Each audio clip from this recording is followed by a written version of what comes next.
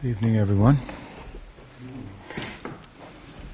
Well, I'm here for a couple more days, so I'll sit with you in the evenings tonight and tomorrow and just ask for questions. Are there any questions? Yes? In the 6th chapter of Bhagavad Gita, in one of the purports, you were mentioning the connection between grace and practice. And you said it's kind of a tricky subject because through grace we can practice, but it's the practice that brings grace as well. So they're kind of some sort of connection. And then you were mentioning that connection is through the instruction of Guru. And I wasn't quite understanding this point. I wondered if you could talk on that. Well, I don't know exactly what I said there, but there's a interesting connection is true between effort and grace. I guess that's the subject, and that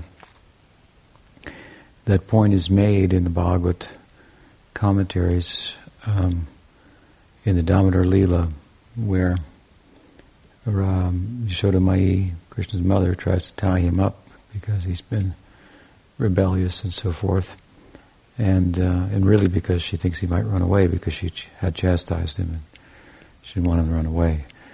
So she tried to tie him up, and of course, as you know, the story goes that the rope, she tried to tie him with the ribbon in her hair, but it was 2 inches too short. So she attached some rope to it and tried again, and it was 2 inches too short. Damodar means Dhamma means rope, Udara means the belly, so she tried to tie a rope around his belly and contain him.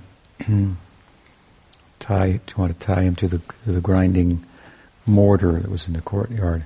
So the rope was 2 inches too short. So meanwhile, Krishna had been going out from the house and stealing butter and milk from other people's houses, and they were complaining affectionately. And Mother Yashoda was protesting that no, it must have been somebody else. It couldn't have been my son. But and when she admitted, well, maybe it was, then she just was in denial as to what he was being accused of. They would say that, he's stealing our butter. Well, why don't you keep it high? If you keep it low, naturally he's going to come and take some.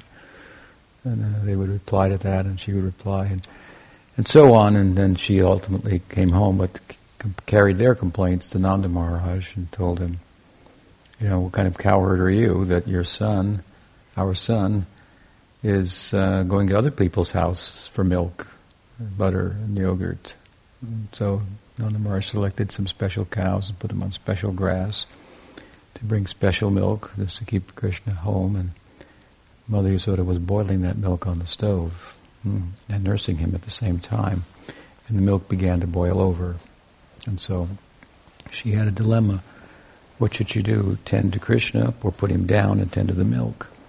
So she chose to tend to the milk, which is tadiya seva, means to serve that which is dear to Krishna. Is more important than serving Krishna. So that's what Krishna says, those who say they are my devotee are not my devotees, but those who say they are devotees of my devotees, they're my devotees. So that's the real short version of the story, and just to continue it to the binding feature, Krishna was upset with his mother for stopping him from nursing, and he went and broke a butter pot and distributed butter to the monkeys and yogurt and so forth. And then she caught him and scared him, and then thought he might run away, and so she chased after him, though he wouldn't run away, capture him and tie him up, and so forth. So the rope was too short. She took the ribbon from her hair. Meanwhile, I tell the rest of the story in short because where did she get the other rope? That's, of course, the question. She's tying him up. How could she go and get more rope and he would run away? So what happened is that the ladies in the community who had been complaining about Krishna, they were hearing the commotion with Krishna's yelling, and my mother's trying to tie me up, and this kind of thing. So they were peeking over the courtyard walls and seeing the situation, they began to throw a rope over there, because cowherds, when they have nothing to do in spare time, they make rope, because the rope is very useful for dealing with cows, hobbling them, harnessing them, and so on and so forth.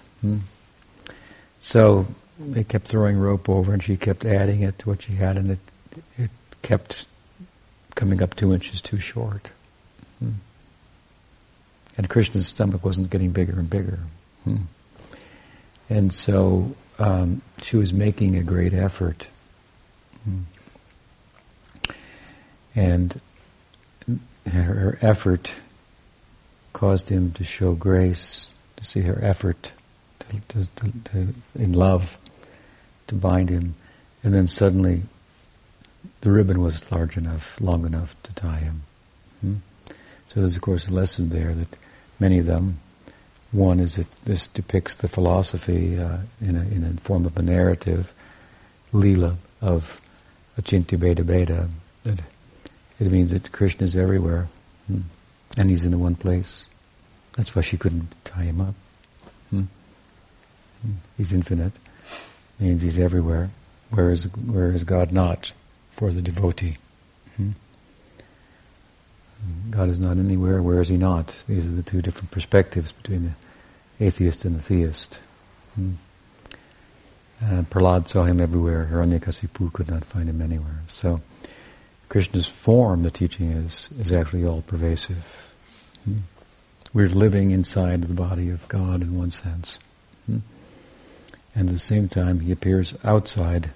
So this is his mystic power, yoga. What does he say?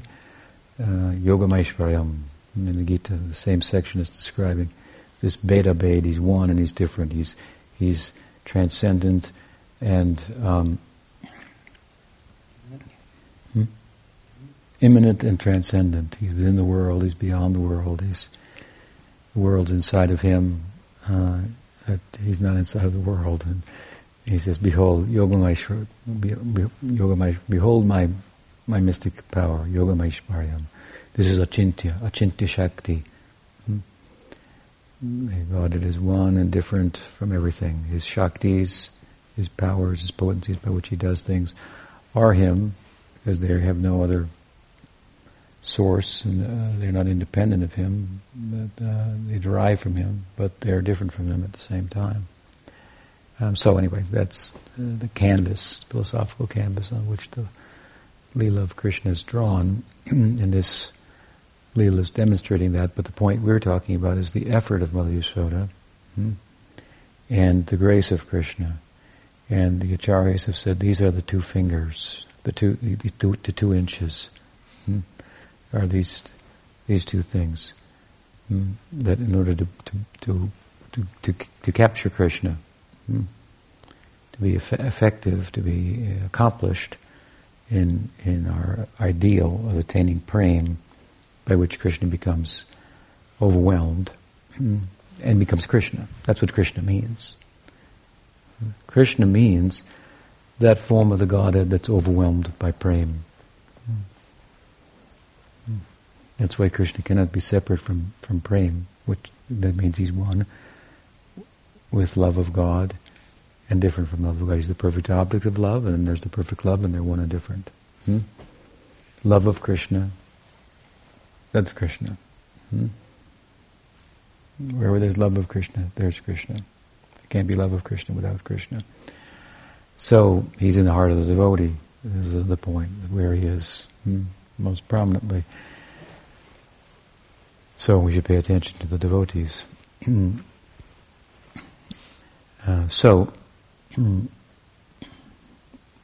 Seeing her effort, then he made it possible. What was previously impossible, and as we were talking about, it's philosophically impossible to bind the whole world with a short ribbon, suddenly became possible. By his grace, the impossible becomes possible. He who is everywhere also appears medium size. Medium size, it's a term sometimes used in the Bhagavatam. It's from Nyaya, the school of philosophy, Nyaya. In India, it's a term used there for ordinary things. are middle-sized. There's the infinite and the infinitesimal. And then there's the medium. So Krishna appears medium size, just like an ordinary person. And this means by the power of love. So Krishna, you see, there is no Krishna without this kind of love of Krishna. There's no Vrindavan Krishna without the love of the inhabitants of Vrindavan. Krishna means the absolute entity, absolute integer, to use the term of Bhaktisiddhanta Saraswati Thakur, appearing in medium size. And that means overwhelmed by the love of his devotees. So, this is Krishna. And Yashoda Mai, his mother, could bind him up when he showed his grace to her, having seen her effort. So it's said that we should make effort to serve Krishna and attain Krishna Prema as if our attainment was dependent upon our effort, while full knowing that it's dependent upon grace. You can make all the effort, but unless he acknowledges it and graces us, then it will not be possible. Of course, he will. It's his nature. You don't have to worry about that. But we should make the effort.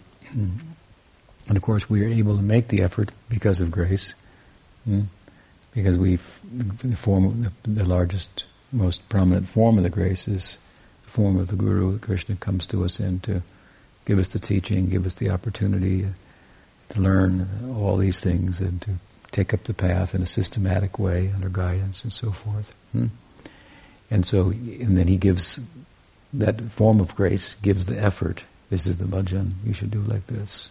You should rise at this time. You should chant like this and conduct yourself like this. The parameters to live in and so forth. And we make an effort to live within those parameters. In the beginning, there is a learning curve. That's called anishta bhajana kriya. So that's a given. There'll be some ups and downs, and gradually, of course, it becomes steady. As it becomes steady, the effort becomes consistent, and so forth. Then the expectation of grace is kind of, to use a term of Bhaktisiddhanta Saraswati Thakur, or a slogan, if you will, first deserve, then desire. So make an effort. This is, and then your desire to love Krishna will have some meaning. I've given an example before. If I have a desire to go to India, I want to go to India. So okay, well that's good. Hope you make it. No, I want to go to India. I just want to. I say, well, look, have you got a passport? No. What's that? Okay. You need a passport. No, I want to go to India. No, you have to go to the building down the street and get a passport. And then you have to go to another building over here and get a ticket. Do you have any money? No. Well, then you've got to go to another building and get a job. No, I want to go to India. And you're telling me to go to this building, and this building. Oh, in this city, I want to go, across the ocean. I want to go to India. I know you want to go to India, but first you do these things. No, I want to go to India and I'll talk about what it's going to be like over there. And I'm not going to have time to talk about what your journey is going to be like if you don't have time to get a passport, get a ticket, get a job, get the money to go. Now, if you come back to me with a passport and a ticket and a little spending money, then I'll pull out the brochure and say, now this is we'll talk about it. You could go here, and you should wear these things, and you should dress like this, and when you go here, you do this, and this is how, and so on and so forth. Those topics become relevant when other things are in place. But if we desire to go without making the effort for all these other things, which are part of going there, to use this analogy, apply this analogy, obviously, first we have to cleanse our heart. You say, I want to love Krishna. And you say, well, then you have to do all these things. Well, that sounds like sacrifices and austerities involved in that, and I want to love Krishna and dance with him. Say, okay, well, yes. Love is born from the womb of sacrifice. So, in service, this is the ground of love. You want love, but you've got an airy-fairy idea. I'm trying to ground you into what love is. You have to separate yourself from the taking tendency within you that bodily, biological and psychological identification fosters. Once we identify with the body and the mental conception of our self, material self, then we have to be an exploiter to one extent or another. So we have to come out from that. That's the Chaitya Darpana Marjana. The Mahaprabhu speaks of cleansing of the heart. And that requires a little effort. And of course, and then as that takes place, then the deserving, so to speak, is in place, and the desiring now has meaning and value, and it's worth entertaining. And we can get specific about it and so forth. So in higher stages of sadhana bhakti and ruchi, nishna ruchi asakti, topics of what you will do in Golok, what will the prem be like, and so it has more value for us, more meaning. And if we talk about that to the exclusion of the other things that are required, then that will be kind of a theological, intellectual sleight of hand. You won't really have gone anywhere. You had a head full of information and so forth, and think you know more about Gaudiya Vaishnavism that somebody doesn't know about certain details of what you could possibly do in the Leela, but meanwhile, they've got their passport. They've got the visa. They've got the plane ticket. They've put these things in place. And they'll be on the plane and find out when they get there so many things. Well, along the way, when you get on, they make announcement. They start, it's Air India, they start feeding you Indian food. And so, on the way, in the accelerated sense of the term, there are some preparations and there is some tasting and so forth. In Bhava Bhakti will turn into Prem Bhakti. So at any rate, we get the grace, we get the opportunity, we make the effort, and we get grace, and so they seem intertwined in many respects. At the same time, if we make the effort, and appropriately so, and the effort should be that it's effortless. Otherwise, you're not making the effort. You see, this is the thing about service. Service isn't something that I do because I've got to get it done. I have to do it. I've been told I should do it. I mean, that's a start. But really, it's done something like a mother does service to the child. And so it's laborsome, it's time-consuming, all-consuming at certain ages. And she's just doing it automatically. It's the babysitter might take care of the child also, but that's different. She's getting paid, and she's got a schedule. So mom has no schedule. She does the same thing the babysitter does, but it's a entirely different disposition. So service, as I said, is this ground work, kind of the ground on which love stands. Service should be done. Well, how can I serve you? This was Prabhupada's only question of his guru. How can I serve you? So, it's not something that, if it's done right, it's not painful. However painful it may be, otherwise, physically, mentally, so if you're conceptually in the right place, then you do it joyfully. The service should be done joyfully. That requires some sambandha gyan, some understanding that you factor into why you're doing what you're doing, You do it heartfelt, and then you get reciprocation. So the effort is there, but the effort, when done properly, as I'm speaking, it appears that it's all grace. I've given an example before. If you are out in the forest and you fall into an old, dried up well, how are you going to get out? You've fallen down 20 feet into the well. You have to call out, "Help, I'm in a well." And so someone comes, and they see your predicament, so they throw you the rope, and they tell you, "Hang on to that rope. Tight now, hang on tight. And I'll pull you up." So then he pulls you up. When you get to the top, what do you say? You don't say, "Boy, I sure held that rope good, didn't I?" I might say, "Good job, you held onto the rope really good," but that's not in your mind. Your mind is, "You pulled me up. Without you, I would not be standing here." You give the guy a hug, and let out a sigh, and so the experience is that when we do it properly, then the amount of reciprocation we get makes the effort seamless. Absolutely, like I did that to get this. I mean, they don't match up. They don't match up. They just don't match up. Just a taste of what's to come, what you are and what you could be, is so overwhelming. You think, there's nothing I could have done that equals or warrants my experience.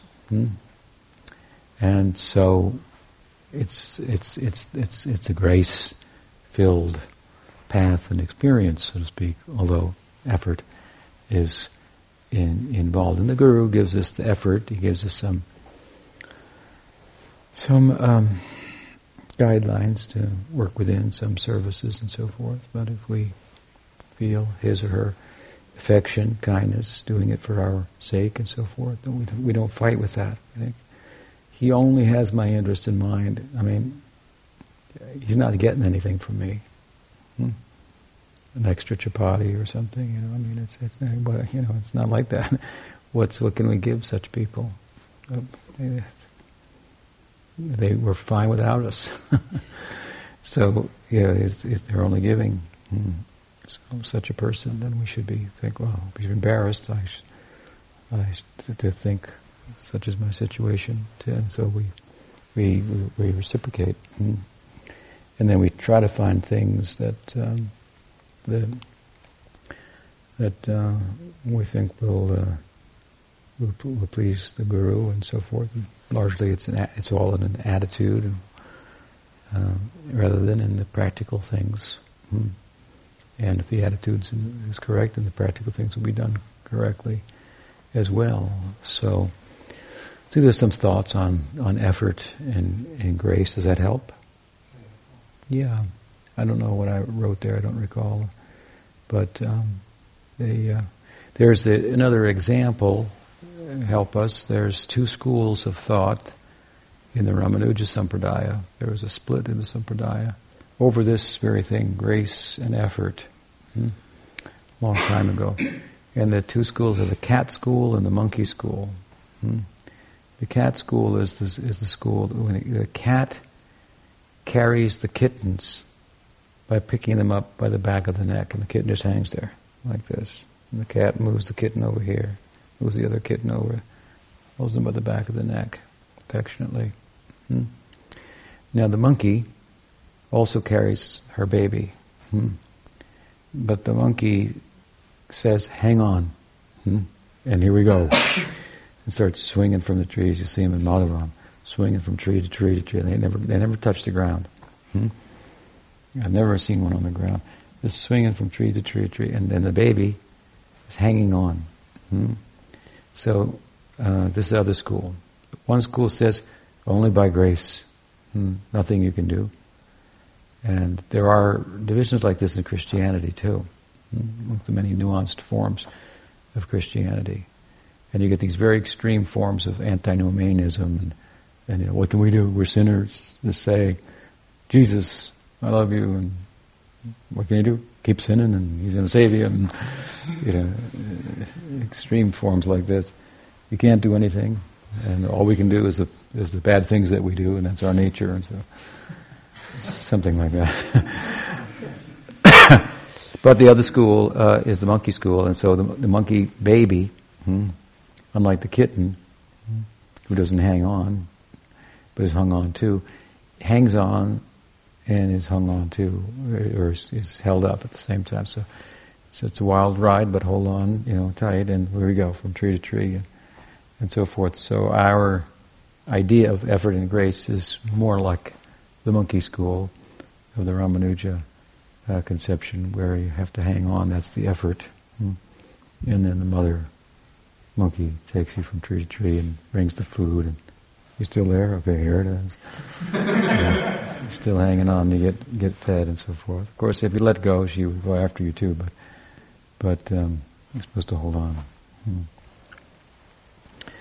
So effort and grace, both required. We can't, there were the people I used to meet sometimes selling books who would say, well, if God wants me to take the book, I'll take the book, right? And I'd say, He does. And I'm here to tell you about it.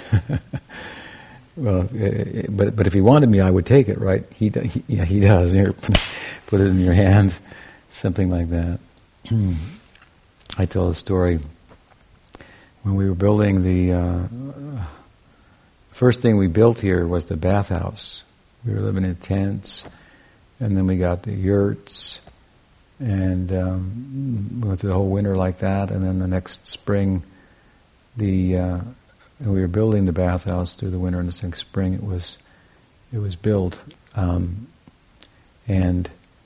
as I wanted to build a bathhouse because I thought if I have a bathhouse, then people can come, guests can come, they can stay in a tent, sit around the fire, we can talk, and we need a bathhouse.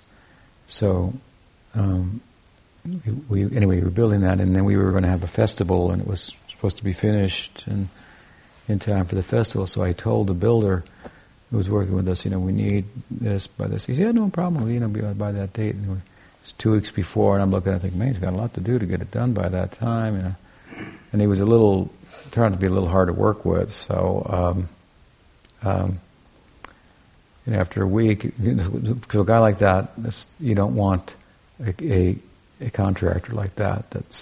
You got somebody that's ready to please, not ready to fight with you over how it's to be done and so forth. So anyway, after a week, I said, it's getting pretty close. He said, yeah, no, we have it done. There's no problem. And then I've seen 2 days, 3 days. There's no way it's happening. So I said, we're supposed to get this done. He said, hey, Swami, right? Like you're spiritual, right? I figure, if it's going to happen, if it's supposed to happen, it's going to happen. Right? If it's supposed to happen, it's going to happen. I felt like saying, well, we'll talk about your paycheck in the same way. If it's supposed to happen, it'll happen. If it doesn't happen, it wasn't supposed to happen. How will you live with that? But I didn't say it to him because I don't know what he would have done to me if I had. But this idea that if God wants it to happen, it'll happen, as an excuse not to do anything, not to make the effort, this obviously should be avoided. What He wants you to do is make some effort. He wants you to want to love Him. He doesn't want to interfere with that.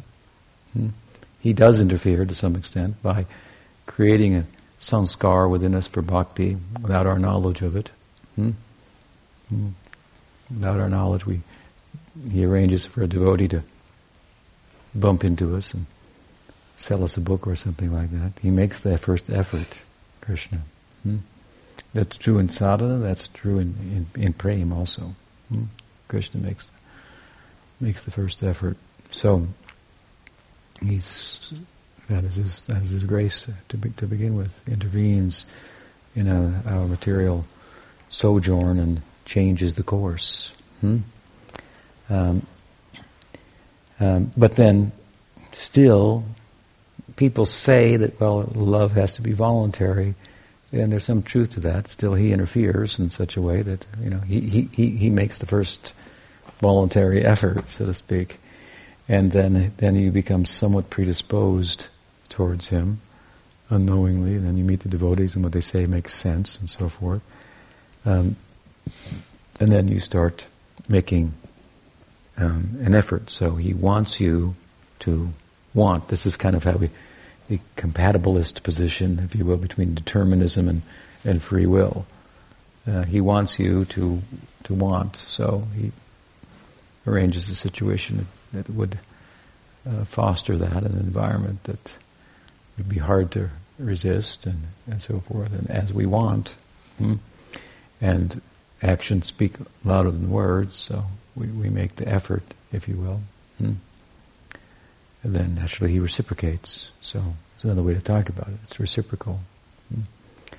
So if we really, if you want to love Krishna, as Prabhupada would say, then you have to serve Krishna. You love someone, that's what you do. We don't often think of it like that, but if you love someone, then you want to do whatever they want. You want to please whatever they want. You want that to become your desires. You want to please them. So service is is the ground, as they say, in which love is born, the root, the womb from which it issues forth, and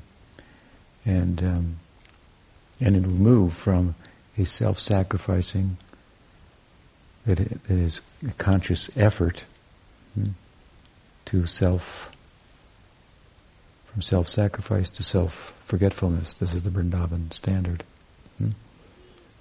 Now you have a sense of yourself, and you're willing to make a sacrifice to love of your individual desires and so forth. And then you come to no material desires. Then there's still a conception of self, spiritual conception of self. And the Vrindavan standard is that will be forgotten entirely. What will happen to me is not a consideration. Therefore, when this Krishna told Narad, "I've got a headache. Can you help me out?" He said, "What? Krishna's got a headache? That's weird. What to do?" He says, "Get me the dust from the feet of my devotees." So Narad's a devotee. I mean, he could have just gone, "Here's some," but he thought, he's trying to trick me. Right? No devotees are going to put the dust from their feet on God's head. So he said, "Well, I'll see if I can find a devotee." Then he walked off thinking the Lord's ways are very mystical, and he went and asked so many devotees, and they all said, "You got to be joking, right? You're fooling us." So then he came back and he reported that, "Krishna, I have a report to make. None of your devotees, they've all passed the test," he's thinking, "will give the dust from their feet and put it on your head." And he said, "Well, that doesn't help too much." This is Krishna in his humanness. And Narad's didn't know what to think now, and he says, "So you went to all the devotees?" "Yeah, I saw all the different devotees, all the groups of devotees." He said, "Did you go to that, what's that place called? That village, out there, Vrindavan, the Braj, that place where I was born, that everybody's forgotten about, and now I'm a prince and everything, and I'm God and all." He says, "No, I didn't go there." He said, "You go ask the ladies that they can carry the milk on. They have the jungle people there, and they carry the milk on their heads." So Narad went, "Okay, well, there's some kind of devotees. They don't have any knowledge or anything, but anyway, we go there." So he asked the gopis, what's Narad, when they pay their respect to Narada Muni, and he says, "I'm here because Krishna's got a headache. What can we do to help?" Nobody else would even think, "What can we do to help?" They thought, Krishna can't have a headache. That's a trick, right? Gopis thought, yeah, Krishna could have a headache. He's just like us. That's how they think of him. And I said, what could we do to help? So he's startled at first that they're even believing that Krishna has a headache. And then he says, "Well, he wants the dust from your feet." And they said, "Well, I'll take it." And then he's startled and he says, "Well, don't you know what will happen to you?" And then they show, we do know. We're not stupid, actually. We do know the scriptures better than anybody. That's why we're doing what we're doing. They didn't say it like that, but they said, yes, we know, we go to hell for that. If you put your feet on God's head, you go to hell, you know. If you kick God in the head, you go to hell. That's not a good idea. We know that. And you can give the dust. Take it, of course, immediately. It will relieve him of his headache. I said, no. So the other devotees couldn't even think that he would have a headache. So they are completely absorbed in his humanness, human likeness. And so Narada goes back with the dust from their feet, and Krishna was showing him, these are my highest devotees. They know me the best. What was the point I was making? Tell that story. Self-forgetfulness. So that they had no concern what would happen to them. It was of absolutely no consequence. Whatever. So completely, they weren't in a consciously self-sacrificing for Krishna. They were self-forgetful. That means that love becomes automatic, not calculated. I do it because it should be done. There's some calculation in that. It's a good calculation, and you got the math right, but there is a stage where you're not calculating, it should be done. It's just being done. You've so much identified with the object of love that there's no difference between the object of love and yourself, in a sense. What you do for yourself, you do for the object of your love without thinking about it. This is the standard of the Vrindavan love. Pujyapat Sridhar Maharaj characterized it in that way, as self-forgetfulness in comparison to the self-sacrifice, if you will, let's say, of Vaikuntha, the dutiful love. One thing is I'm doing it because it's the right thing to do. One thing I'm just doing it even though it appears to be the wrong thing to do from other people's perspective. Of course, it was the right thing to do for them to give the foot dust. The feet dust, the foot dust.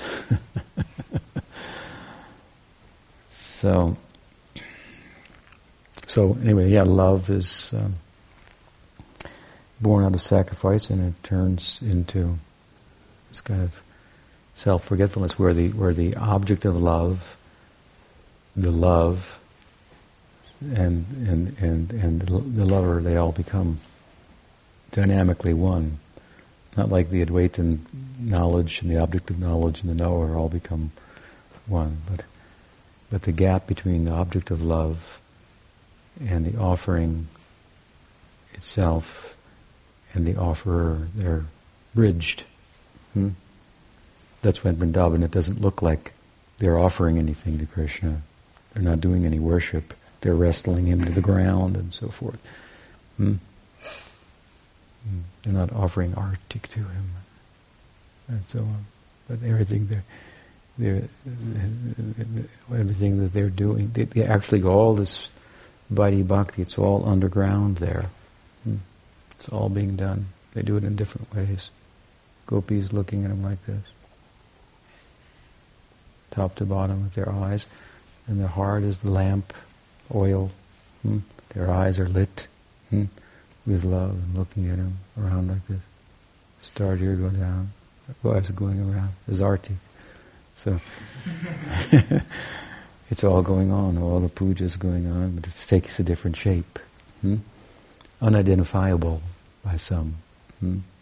That they can't understand. What is this Krishna? How can they be doing that to Krishna? Maybe that's just an imposter Krishna or something. What kind of... It turns the whole religious world upside down. That's why it's a very private sector. And that's why to open the gates to that is very extraordinary. This is what Mahaprabhu has done. Open the gates to that. Anybody can come in. But to come in, then, you need to understand what it is. It's hard to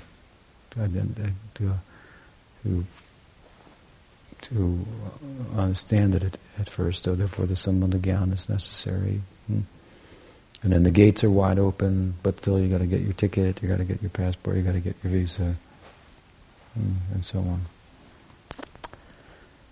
So, and there's no effort. Love is an effortless effort. The labor of love. The fact that it's labor, again I use the mother as example, it's a labor of love. She doesn't feel there's any labor. She's holding, the baby could weigh 10, 12 pounds. And the baby, and milking the baby, and the baby's passing stool all over her. And It seems like roses, to her. So, love has the power to turn faults into ornaments. It turns a labor into effortlessness. So, love is a effortless effort. There is movement and effort in love, apparent, but it's not perceived or experienced as such by those engaging in it. So this is how we have to turn our effort, and it's all a question of attitude and understanding and consciousness and so forth. You keep the right idea in mind, and then it's joyfully performed. Susukam kartam avyayam. What is it? Susukam kartam avyayam. Rajavijja rajaguyam pavitram itam uttamam yat. What is it? Pratyakshaavagamam dharmam susukam kartam avyayam. Is joyfully performed. It's a juxtaposition of religion and knowledge. That's odd because knowledge ends religion, usually. Gyan ends karma. But here, this is super religious. Knowledge and religion are together. You understand? You do religious activities, dharma jignasu, inquiring into the religious life, how to live a human life so that all of my human activities are tempered with or colored by, shaded by connection with God, and the gods and the goddesses and so forth. And then if you do the religious life, the normal standard is, then because you're inquiring into the scripture how to do that, and you're finding it, you're doing it and your life's working, then you inquire deeper and you find, that there's Brahma Jignasu. From Dharma Jignasu, the Karma Mimamsa, the Purva Mimamsa comes the Uttar Mimamsa, the second inquiry. Not how to live a religious human life, but how to understand I'm an Atma, rather than a human. So Brahma Jignasu.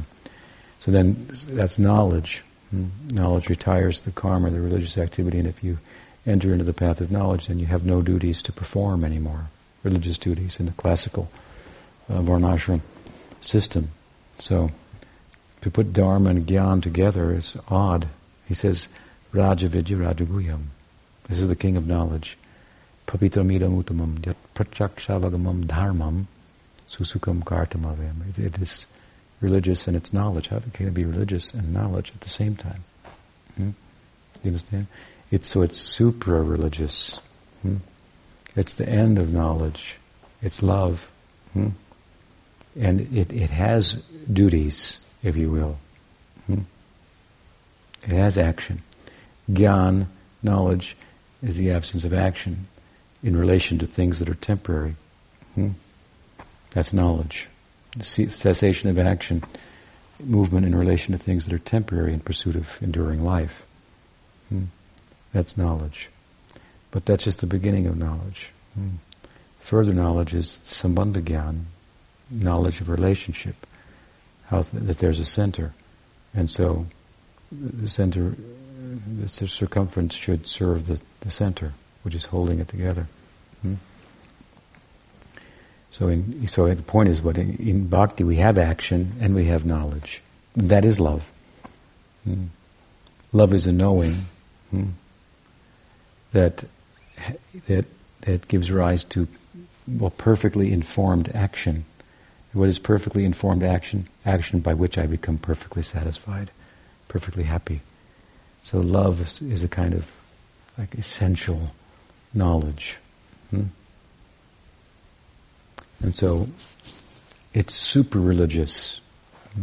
It's dharma, but it's called what? What kind of dharma? Prema dharma. Bhagavatam, this is the beginning of the whole Bhagavad, of course. And it comes up again and again and again. Savai pumsa paro dharmo yato bhakti roksuje hoitukya pratiyataya atma samprasidati. It's a question of the sages. What's the best thing you can do with your human life? He says, Savai pumsam paro dharma, prema dharma, same idea, paro dharma. So the transcendental dharma, Prem bhakti. The superior, the transcendental religion. Wait, religion isn't transcendental. Religion is part of the world. Spiritual life is another thing. Spiritual life, religious life should lead to spiritual life, but sometimes it doesn't. Sometimes it even criticizes spiritual life. And the Jews stone the Savior. Right? For example. So, and this is the parodharma. Savai pumsa parodharma. For all beings, the superior, supreme dharma, the transcendental, para means transcendental, the transcendental religion is Savai pumsa parodharma yato bhakti dahok saje. Bhakti to adhok saja. He was adhok saja. Aja. Aha. Aha. This is the beginning and the end of the Sanskrit alphabet. Aha. Everything contained within him, and he's beyond everything. Adhok saja. Was the name for Krishna, actually. He's referred to with that name in the Shakatasura Leela also. Adhok saja. Savai pumsa parodharma yato bhakti hok saja. Ahituki apratiyata. And how is it performed? Ahituki apratiyata. Without any motive, and without any interruption. It means bhakti for its own sake. It's done for its own sake, not for any other reason. And Ayatma Samprasita, this will fully satisfy the self. It means the Supreme Self will be fully satisfied, and so you will be fully satisfied. That will fully satisfy him, and you are his part and parcel. So, if the vine is pleased, then all of its manjaris will be pleased also. So to take it further then, that bhakti that will fully satisfy Krishna, that is unmotivated, uninterrupted, we see that in the Vrindavan. That is the Vrindavan standard. It's unmotivated and nothing can interrupt it. And in Gopi Bhav, there are all types of interruptions or hurdles, things that efforts to interrupt it, and they only cause it to become that much more inflamed. It shouldn't be going on. It shouldn't be happening. It's against the rules. So, but it's happening, and the obstacle is just causing it to love to increase. So this fully satisfies Bhagavan. And that means when Radha is pleased, Krishna is pleased.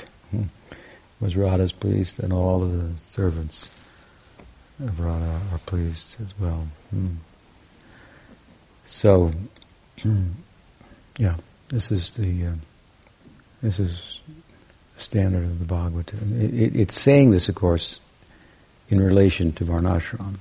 Then it goes on to say Varnashram is a waste of time, because by performing Varnashram you cannot get a taste for bhakti. Therefore it's a waste of time.